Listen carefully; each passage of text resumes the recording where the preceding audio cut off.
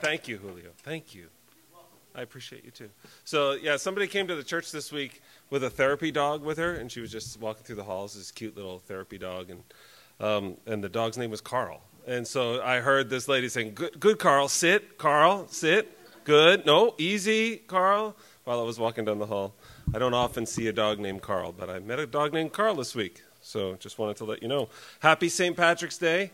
It is, in case you want to know who the real Patrick was, there's an actual human being named Patrick who loved Jesus and was actually taken as a slave from his homeland and escaped from slavery and went back home. And then he went back to the land of his captors in order to share the gospel with them.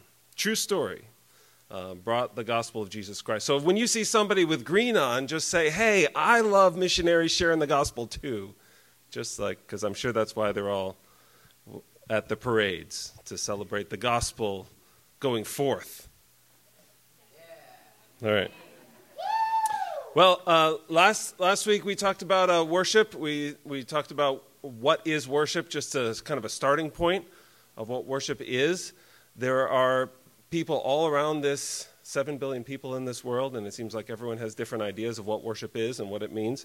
So we wanted to look at the Bible, and this idea of worthship came out from the word. When you worship, what you're doing is you're expressing what something is worth to you. So it's a way that we express the worth of God. What is God worthy of? What do you guys think? Everything. He's worthy of praise. If he really is God, if he's real and he's who he says he is, then he is worthy of everything.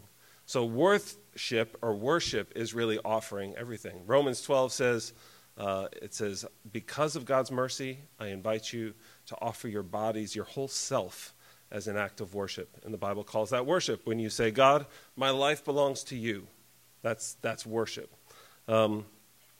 But I want to talk this week about how are we supposed to worship? Because there are so many different ideas, like I said. Like, does God really care how we worship as long as we worship? Have you ever wondered? I'm going to ask you a bunch of questions just to think about. Does God really care? As long as you mean it, does he really care how you worship? Because sometimes people will say things like, well, when I walk out in nature, that's worship for me. I've heard people say, when I go out fishing early on a Sunday morning, that's church for me. When I get alone with God, that's really worship for me. When I feed the hungry or do a good deed, that's worship for me. A lot of times I heard the phrase, I like to worship in my own way. Or sometimes even a worship leader will say, why don't you all just worship in your own way? Some other things that I've heard, when I'm in church, I've heard somebody say, when I'm in church and I just zone out and I feel like I'm gone into this kind of a trance so that I don't even realize I'm there, then I know I'm really worshiping. All right, so think about that. Is that how God describes worship? Somebody says, I've heard somebody say, when the songs are getting really loud and we just really impacted and I feel goosebumps all over, that's really worship. Now I know I'm really worshiping, and maybe you need a fog machine to kind of make that happen. But if I'm there and I'm really into it and I just feel goosebumps, then I know that's the Holy Spirit. Now I know that I'm really worshiping. Other people might say, well, real worship has to be with faithful, traditional hymns of the faith like I grew up on. Others might say, I need worship to be exciting with driving electric guitars and some dancing, or else with a great band, or else it's not worship for me. Some would say, well, to each his own. It's all based on your preferences.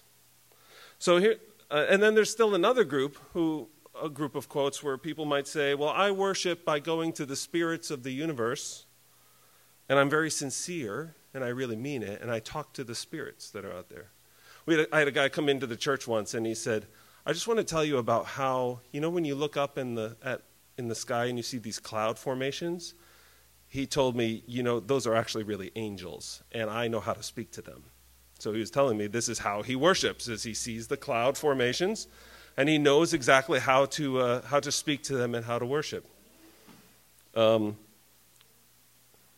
I've heard other people say, as long as I meditate and I take deep breaths and I order the energy in myself, and I empty my mind, and I become more spiritually aware of the divine spark within me, then I'm really worshiping.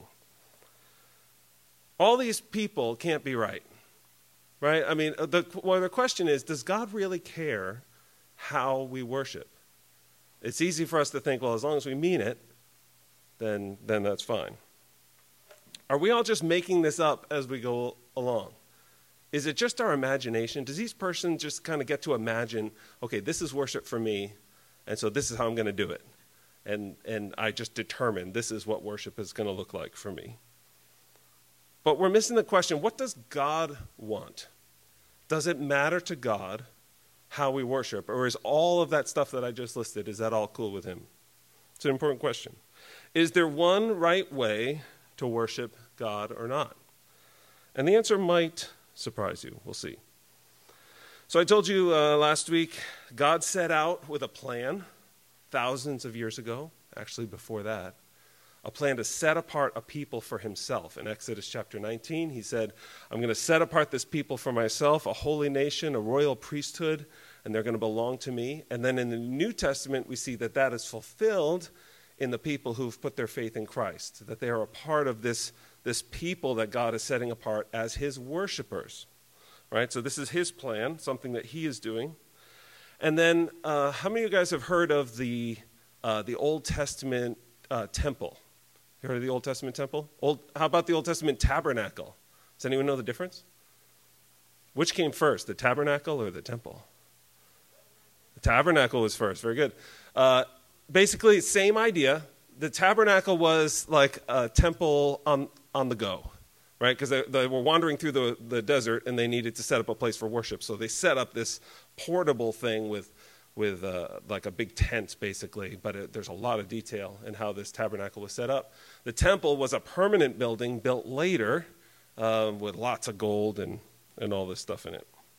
Well, God actually gave, if you go in your Bibles and you look through some of these early books in the Old Testament, God gave pages and pages and pages of specific instructions on how those places were to be built. And he didn't just say, you know what, as long as you mean it, just build a temple, make it pretty, play some good music, and we'll have worship. God was very specific. He said the color of the fabric you needed to use. He determined how thick it should be. He determined exact dimensions on the size of the room and how tall it should be. God determined the furniture that should be in it. And he had very specific furniture. He told them how to make it. He told them when you make this part of it, you can't build it with a bunch of pieces. You got to build it out of one solid piece. And he had all of these pages and pages of very specific instructions on how the temple was to be built. And to us, we're like, well, why does God care so much about like fabric and gold? And why did he give such specific instructions? On top of that, he not only told them specifically how to build this thing, he told them exactly how they were to worship by a system, a very complicated system of sacrifices. Many times would be grain sacrifices or oil sacrifices, or sometimes a sacrifice of animals. In fact, there was a lot of sacrifice of animals. Like part of the Old Testament worship that God set up involved taking an animal in, slaughtering the animal, collecting its blood in a bowl, going and splattering blood on things. Like if you've, I don't know if you've been at a place where they, maybe back at the meat room at the grocery store, like where there's like a lot of blood around, there's kind of a smell, or if you've been on a farm where they do slaughtering, there was blood everywhere sometimes. Like God had the specific instruction of sacrificing the animals. Here's how you do it. Here's what you do with the blood. Sometimes you have a feast, like a barbecue, and I want you to eat this stuff together. Sometimes you're not supposed to do that. You're supposed to burn it all to a crisp until it's just ashes. He had all these rules for exactly how they were to do this very complicated system of worship. The Old Testament worship was not at all, as long as your heart's in the right place, do whatever you want. Worship in your own way. It was worship in God's way. Very, very specific. Now, to us, that's kind of shocking. Was this a different God? Like, was it a different God in the Old Testament than in the New Testament? Let's get that question right. Was it a different God? No, same God. But things were very different with how he instructed Old Testament worshipers to worship and us. We don't have a place to collect pools of animal blood in our worship center. Aren't you glad? So things change, but it's the same God. Why did he care? There are some very good reasons. I'm going to turn to the book of Hebrews, because what Hebrews does, one of my favorite books as a worship leader is the book of Hebrews. And one of my favorite little sections as a worship leader are Hebrews chapters 8, 9, and 10. I'm going to read some of that with you here tonight, but I'd encourage you just read chapters 8, 9, and 10 if you have some time. Just read them in one shot. Book of Hebrews, could somebody help her find the book of Hebrews there? Thank you. So here, I'm going to start with Hebrews chapter 9, and right here they're looking back at the Old Testament and explaining some of this sacrificial system. And here's what they said. Hebrews chapter 9, starting in verse 1. It says, "Now even the first covenant had regulations for worship. It had an earthly place of holiness. For a tent was prepared, the first section in which there was a lampstand and the table and the bread of the presence. It is called the holy place. Behind the second curtain was a second section called the most holy place, having this golden altar of incense and the Ark of the Covenant covered on all sides with gold." How many of you have seen Raiders of the Lost Ark? Okay, I know it's an older movie because I'm an older guy. But yeah, they had this Ark of the Covenant covered in gold. It kind of looked like the one described in the Bible. That actually wasn't too far off. But anyway, yeah, Ark of the Covenant, if you've heard of that, this is part of what God prescribed. Inside that ark, which is covered in melted gold, they melted all over it and covered it, there was a golden urn containing the manna, which was a miracle of God's provision for his people. There was Aaron's staff that budded. There's a cool story behind that. It was a miracle where God said, "Aaron is my leader," and this is a reminder to you, anyone who wants to be rebellious, that Aaron is the leader.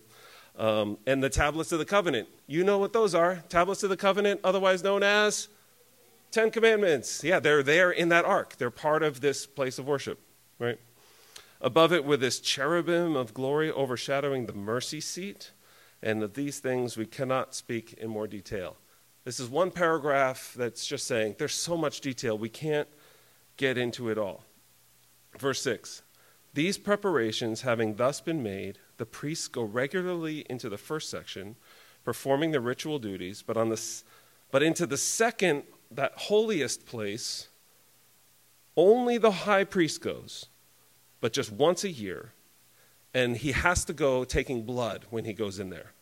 This high priest was only allowed into that most holy place once a year, and he had to go with some of that blood from the sacrifice. He wasn't allowed to just go in there whenever he wanted.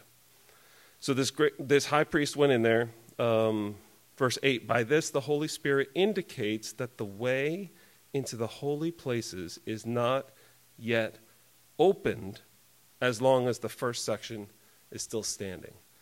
I'm going to say that verse again. Verse 8, "By this the Holy Spirit indicates the way into the holy places is not yet opened." If we could boil down all of this complicated system of Old Testament worship, it communicated one big idea, that we are separated from God by sinfulness, and that the way is not yet opened. Every one of those sacrifices was like a reminder. You're a sinner, and those who sin actually deserve to die. That's the reminder. The law was there to remind them, you don't keep the law, neither do I, no one does. You're a sinner, and God is so holy that, the penalty for that is death. So all of that death was around their worship to remind them that that's really what they deserved, that the way was not yet open. So here's this little list. Again, a summary of what we just read. Can you go back one slide, please, Brandon? So you have this earthly tent. You have a lampstand. Imagine being inside a very dark tent with all these oil lamps burning. You have the smells of the smoke of these oil lamps burning and the glow of the candle light or the lamp light reflecting off of all that gold. It would have been incredible. This table with this bread of the presence. All of this stuff was what God said, you have to do it this way. He said, you don't have a choice. You have to worship me this way. all the way down to that great high priest, and even God's presence was there in the Holy of Holies. It was so powerful in the Holy of Holies that if anyone went in there, they would be struck dead, except for one exception, the high priest with some blood once a year as something that represented something else. So all of this, God was very specific about how they were to worship him. So what is going on? If this is the same God, why did so much change? Brandon, you can go to that next one. Here's what Old Testament worship teaches us. God is much more holy than we think he is. He's much more holy than we think he is. We underestimate how incredibly powerful and holy and good he is. And we overestimate ourselves and how worthy we are. This Old Testament worship continued to remind the worshipers, God is more holy than you think he is, and you are less worthy than you think you are to go in front of him. All along, the only way they could try to worship God, to go into his presence, is they'd be struck dead. That's not a really great worship service. It's hard to invite your friends. Go in the presence of God and be struck dead. That was a little joke, guys. You could chuckle there. Struck dead. But, so it is a reminder of the holiness of God, the unworthiness of us. In fact, there is this story of Uzzah. It's kind of a funny name, but in the Old Testament, one time they had to move the Ark of the Covenant. And God said, when you move the Ark of the Covenant, here's my rules. You got to put it on poles and lift it up and put it on the shoulders, and people are to carry it, but you cannot touch it because you would be violating the holiness of God by touching that ark, which represents the holiness of God. And they got a little bit lazy, and they said, well, let's just put it on a cart with wheels. My shoulders hurt. So they put it on a cart with wheels, and they started pushing it. And lo and behold, they hit a bump, and it started to fall over. And this guy named Uzzah, trying to do the right thing, grabs the ark to keep it from falling. Now, do you think that God said, oh, Uzzah, you're trying to protect the ark, good deed for the day? No, Uzzah was struck dead like that. And it sent this message to everyone, like, don't mess around with the holiness of God. It's not just, as long as you mean well, you're fine. He said, carry this thing, don't touch it. That's how holy God is. Uzzah was not worthy to even touch the Ark of the Covenant that represented his holiness, and he was struck dead. But this third reason of the Old Testament, I don't know if it'll surprise you or not. Part of the reason that God prescribed all of this stuff, build the tabernacle like this, and make it this big, make it look like this, and put these things in there, make sure you have the bread of the presence, make sure you have the ark, make sure you have the tablets inside the ark. He was very specific. Make sure you have these kind of sacrifices. They all show a reality that's in heaven. They all represent a reality that's in heaven. Hebrews chapter 8. So if you're still there in Hebrews, just flip one chapter back. Would someone read verses 1 through 5 loud and proud? Are you going to read them loud and proud, Hebrews 8? Okay, do it, Nate. I believe in you.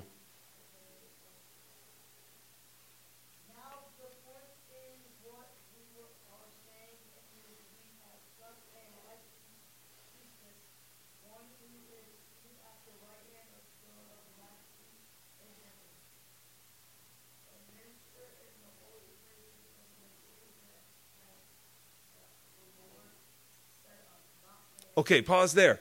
The true tent, we have this high priest. Who is he talking about? Can you tell? Talking about Jesus. We have this great high priest, and we're talking about Jesus, in a tent that was not made by men. He's talking about the true tent. Isn't that what it says? Doesn't it say true tent?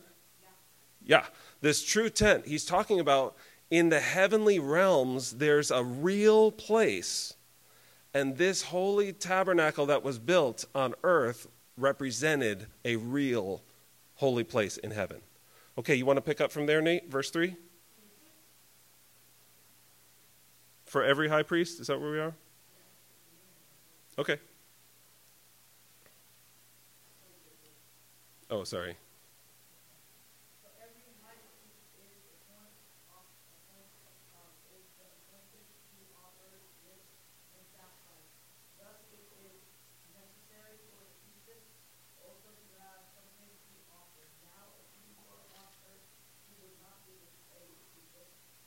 priest. Yep, priest at all.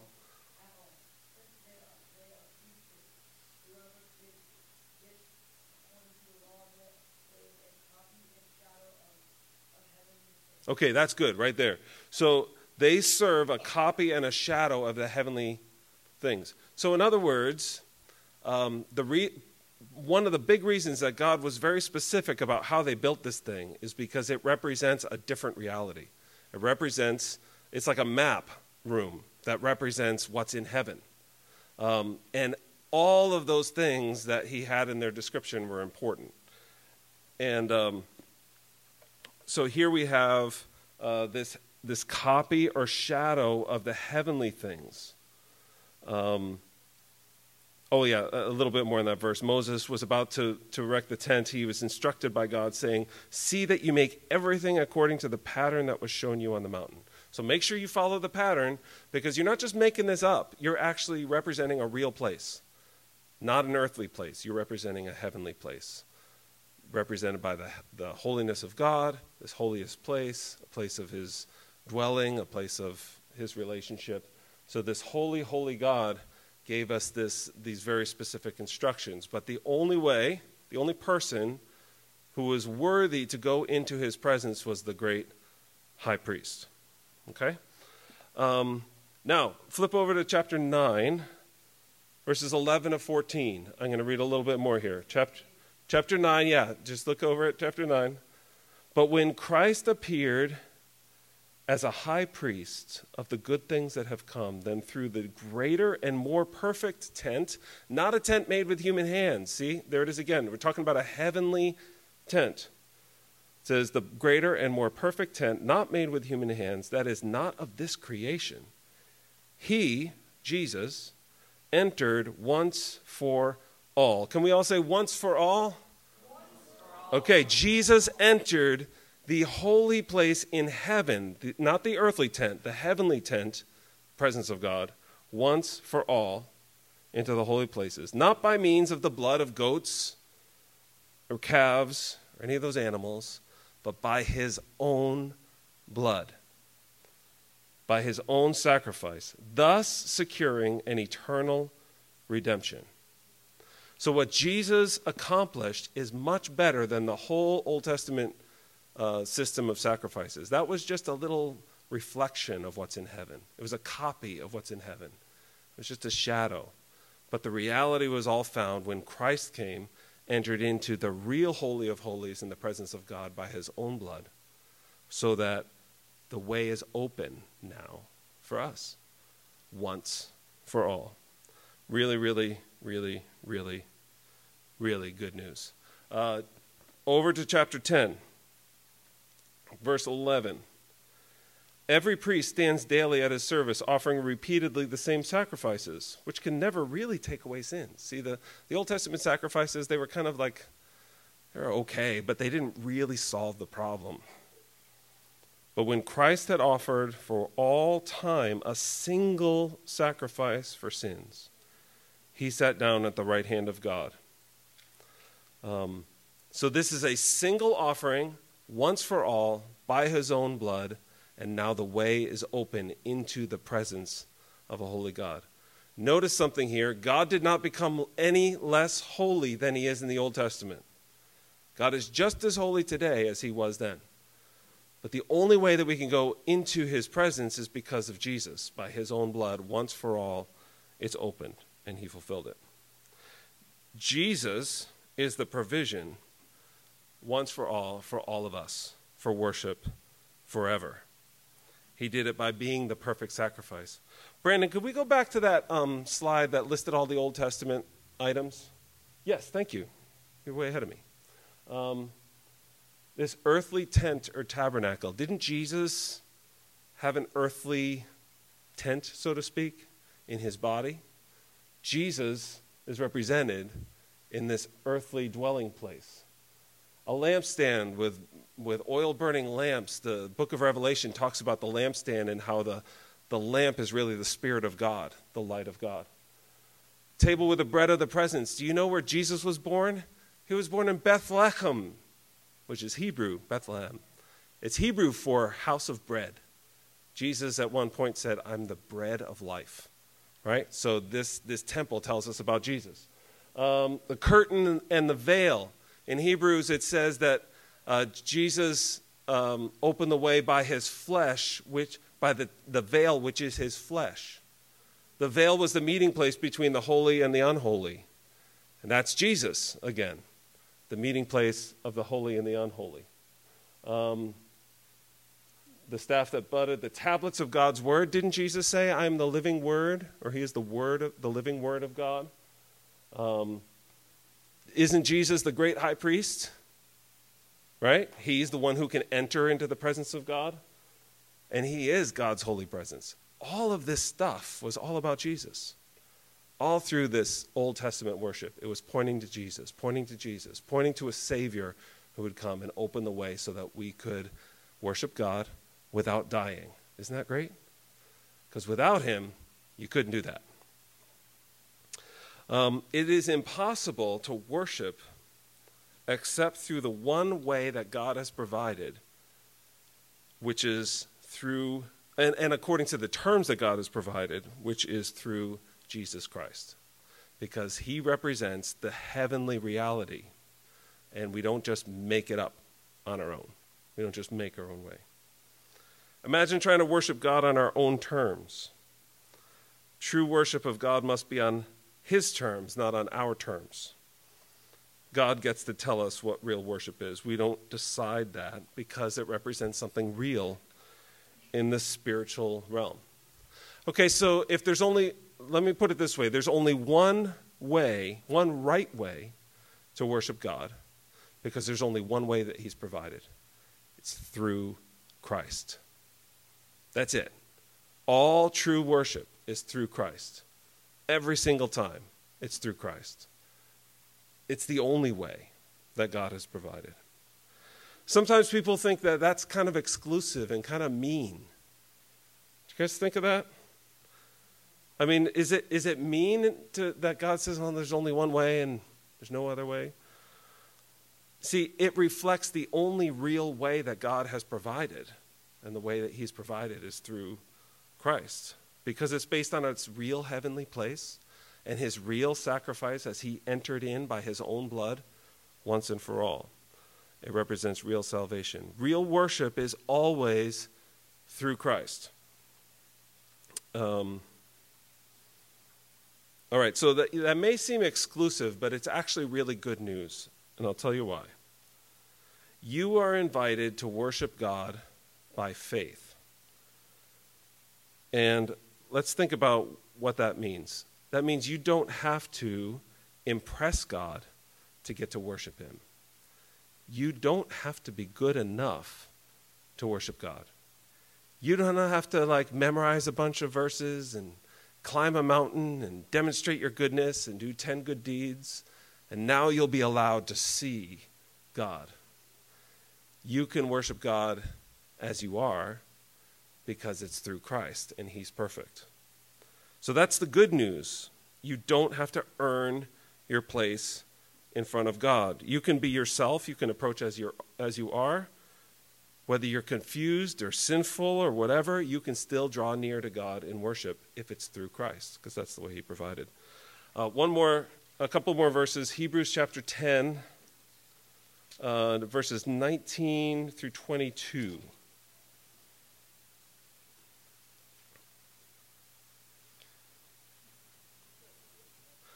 Hebrews chapter 10, again, these three chapters really put this all together. Verses 19 through 22. I'll read up to 22, and then all of you, can you read verse 22 together out loud when I get there? Okay? So track with me. I'm going to read 19 to 21. We get to 22. You just start saying it out loud with me. Ready? Therefore, brothers, since we have a confidence to enter the holy places by the blood of Jesus, by the new and the living way that he opened for us through the curtain, that is through his flesh, and since we have a great priest over the house of God, join me, let us draw near with a true heart in full assurance of faith, with our hearts sprinkled clean from an evil conscience and our bodies washed with pure water. All right, that was not too bad. Let us draw near. Do you realize that God is still holy? The God who struck Uzzah dead, he's just as holy today. But because of Jesus, he has invited you to draw near to him. Guys, listen to what I'm saying here. This is big. He's invited you to draw near to him. He didn't become less holy to make that happen. He's just as holy as ever. But if it's through Christ, you can draw near. That's the good news. I might have a little time for questions, Julio, in a bit. Can you hold that thought?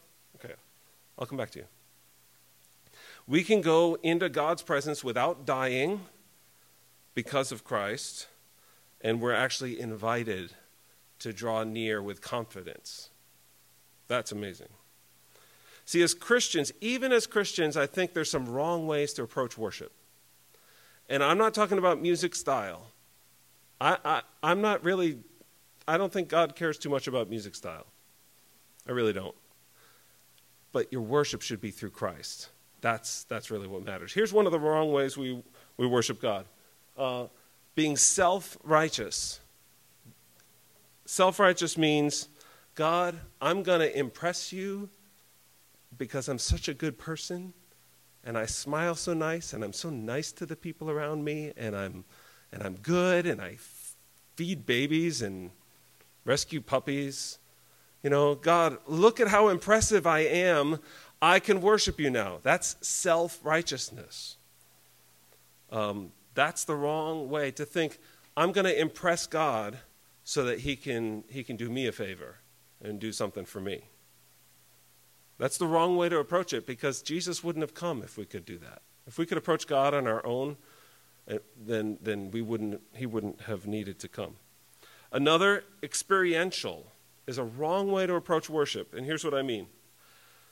If I say the magic words and I do the magic dance and we get the lighting in the worship center just right, and maybe we'll release a little bit of fog, and we'll get things, just right in the right tone, and we'll have the right, one of those Nord Electro pianos that can lay down a really nice pad sound, then the Holy Spirit's going to show up and he's going to give me goosebumps. Right? That's going to be real worship. Worship is not about experiential. That's not the right way to approach worship. Worship is always through Christ. Now, I'm a worship leader, so we work hard as musicians to play well. We try not to distract people by playing a lot of wrong notes. We try to be sensitive to get out of the way of people's attention and to encourage them, give an opportunity to pray and to sing and to participate in worship. But it's not the experience that we're seeking, it's through Christ. If it's not through Christ, you can be as well-meaning as you want, but you're stuck on the wrong side of the veil. It's through Christ, always. Another wrong way to approach worship is very independent, where we think, you know what, God, I'm going to worship you my way. And my way involves, we just make stuff up. Like the guy who told me he sees angels in the clouds, and he prays to them, and that's how he worships. He's making that up. He didn't get that from God. It's just his imagination. We don't imagine how to worship. We look at Scripture and we see there's only one way provided to worship, and that's through Christ. So how do we rightly worship in the right way? Oh, yes, I didn't get to that. I'm sorry. Thank you for pointing that out. And this is one of my favorite wrong ways to worship, is to be fake, is to be a hypocrite. To act like, well, I am worthy of worshiping God because I'm good. To act like someone you're not by hiding and ignoring your problems and hiding and ignoring your own sin. To just act spiritual. God loves you too much. That's not what he has for you. He has you take the reality of who you are, and you're still invited to draw near. So let's say that I was a real jerk to my family. Which happens sometimes. Sometimes I'm selfish and I act like a jerk. And that's sin, right? What should I do when it's Sunday morning and it's time to go worship God? I could ignore it, just put it away, pretend it's not real, and just go and worship God. Or I could try to fix myself first so that I become worthy of worship. But that's not good either, because then I think I can fix myself. I don't need Jesus. But what we've been invited to do is to take our sin as part of our worship and say, Lord, I know I'm a sinner. I need forgiveness. Would you please forgive me for this? And then make it part of how you worship God. It's more real. It's more honest. God loves us so much, he lets us worship honestly. Because as you look around on a Sunday morning, you know what? Not a single one of those people is perfect. Not a single one. But we're still invited to draw near through Christ. Gospel-centered, good news worship goes like this. You say, I'm a sinner. I know that God knows it. I know that I know it. And I don't have to hide. Every secret, I'm just going to take it to his feet. In Christ, I have total forgiveness. Through Christ, I am clean. His sacrifice was enough. Once for all, right? We all said that? Once for all. It's enough. His sacrifice for you is enough. I'm already clean in God's eyes through Christ. So by faith, I don't have to earn my place. I'm invited to draw near. God welcomes me. He reveals to me who he is. He teaches me what he's like. And I respond, and he doesn't kill me, which is great. I love that. I love not getting killed. So I can enter into this holy presence of a holy God and be welcome there. And he's like, hey, you belong here. Your citizenship is here. You're my child. I love you. I know that you're a sinner, but I've already made provision for all of it. Through Christ, you can draw near. You don't have to pretend it's not there. And my response to him is reverence and awe and thankfulness and love and joy. And that's worship. I offer my life in an increasing devotion to Christ and his kingdom as an act of worship. So this is what the gospel has to do with worship. This is the one right way to worship God. It's not about a music style. It's not about when a song was written. It's not about acting a certain way. It's not about a certain experience. It's about this. It's about the gospel, about drawing near because of the gospel. What did you have to say, Julio? Did you have a question? Do you remember? It was a while ago. Okay. Well, maybe I answered it. Okay. But if you do have a question, and seriously, if any of you do, I'd love to talk to you. Yeah. We'll talk about that. So here's the thing. Every time you spend time worshiping God, let me ask you to remind yourself, whether it's a song or a prayer or a scripture reading or whatever it is, it's always through Christ. There'd be no other way. There's no other open door. But through Christ you have total and complete forgiveness, and God invites you to draw near. And because of Christ, you're welcome there. It's good news. Any thoughts, questions? All right. You'll have a chance in your groups to talk about what that means, the right way and the wrong way to worship. Can I pray for you? All right, let's, if you'd pray with me. Let's just be quiet for a second. I'm going to pray. You guys have been really, really attentive. I appreciate it. Let's pray. Thank you, God, for loving us. And even before we had the chance to love you back, you loved us first. You sent Christ while we were still sinners, and we hated you, and you still sent Christ to rescue us and to make a way so that we could enter once for all into the holiest place imaginable, that real holy place in heaven. We thank you that Jesus is our great high priest. We thank you that he is the provision. We thank you that he is the sacrifice, that he is he's the bread of life, he's the word of life, he's the presence of God. And we get all of that when we worship through Christ.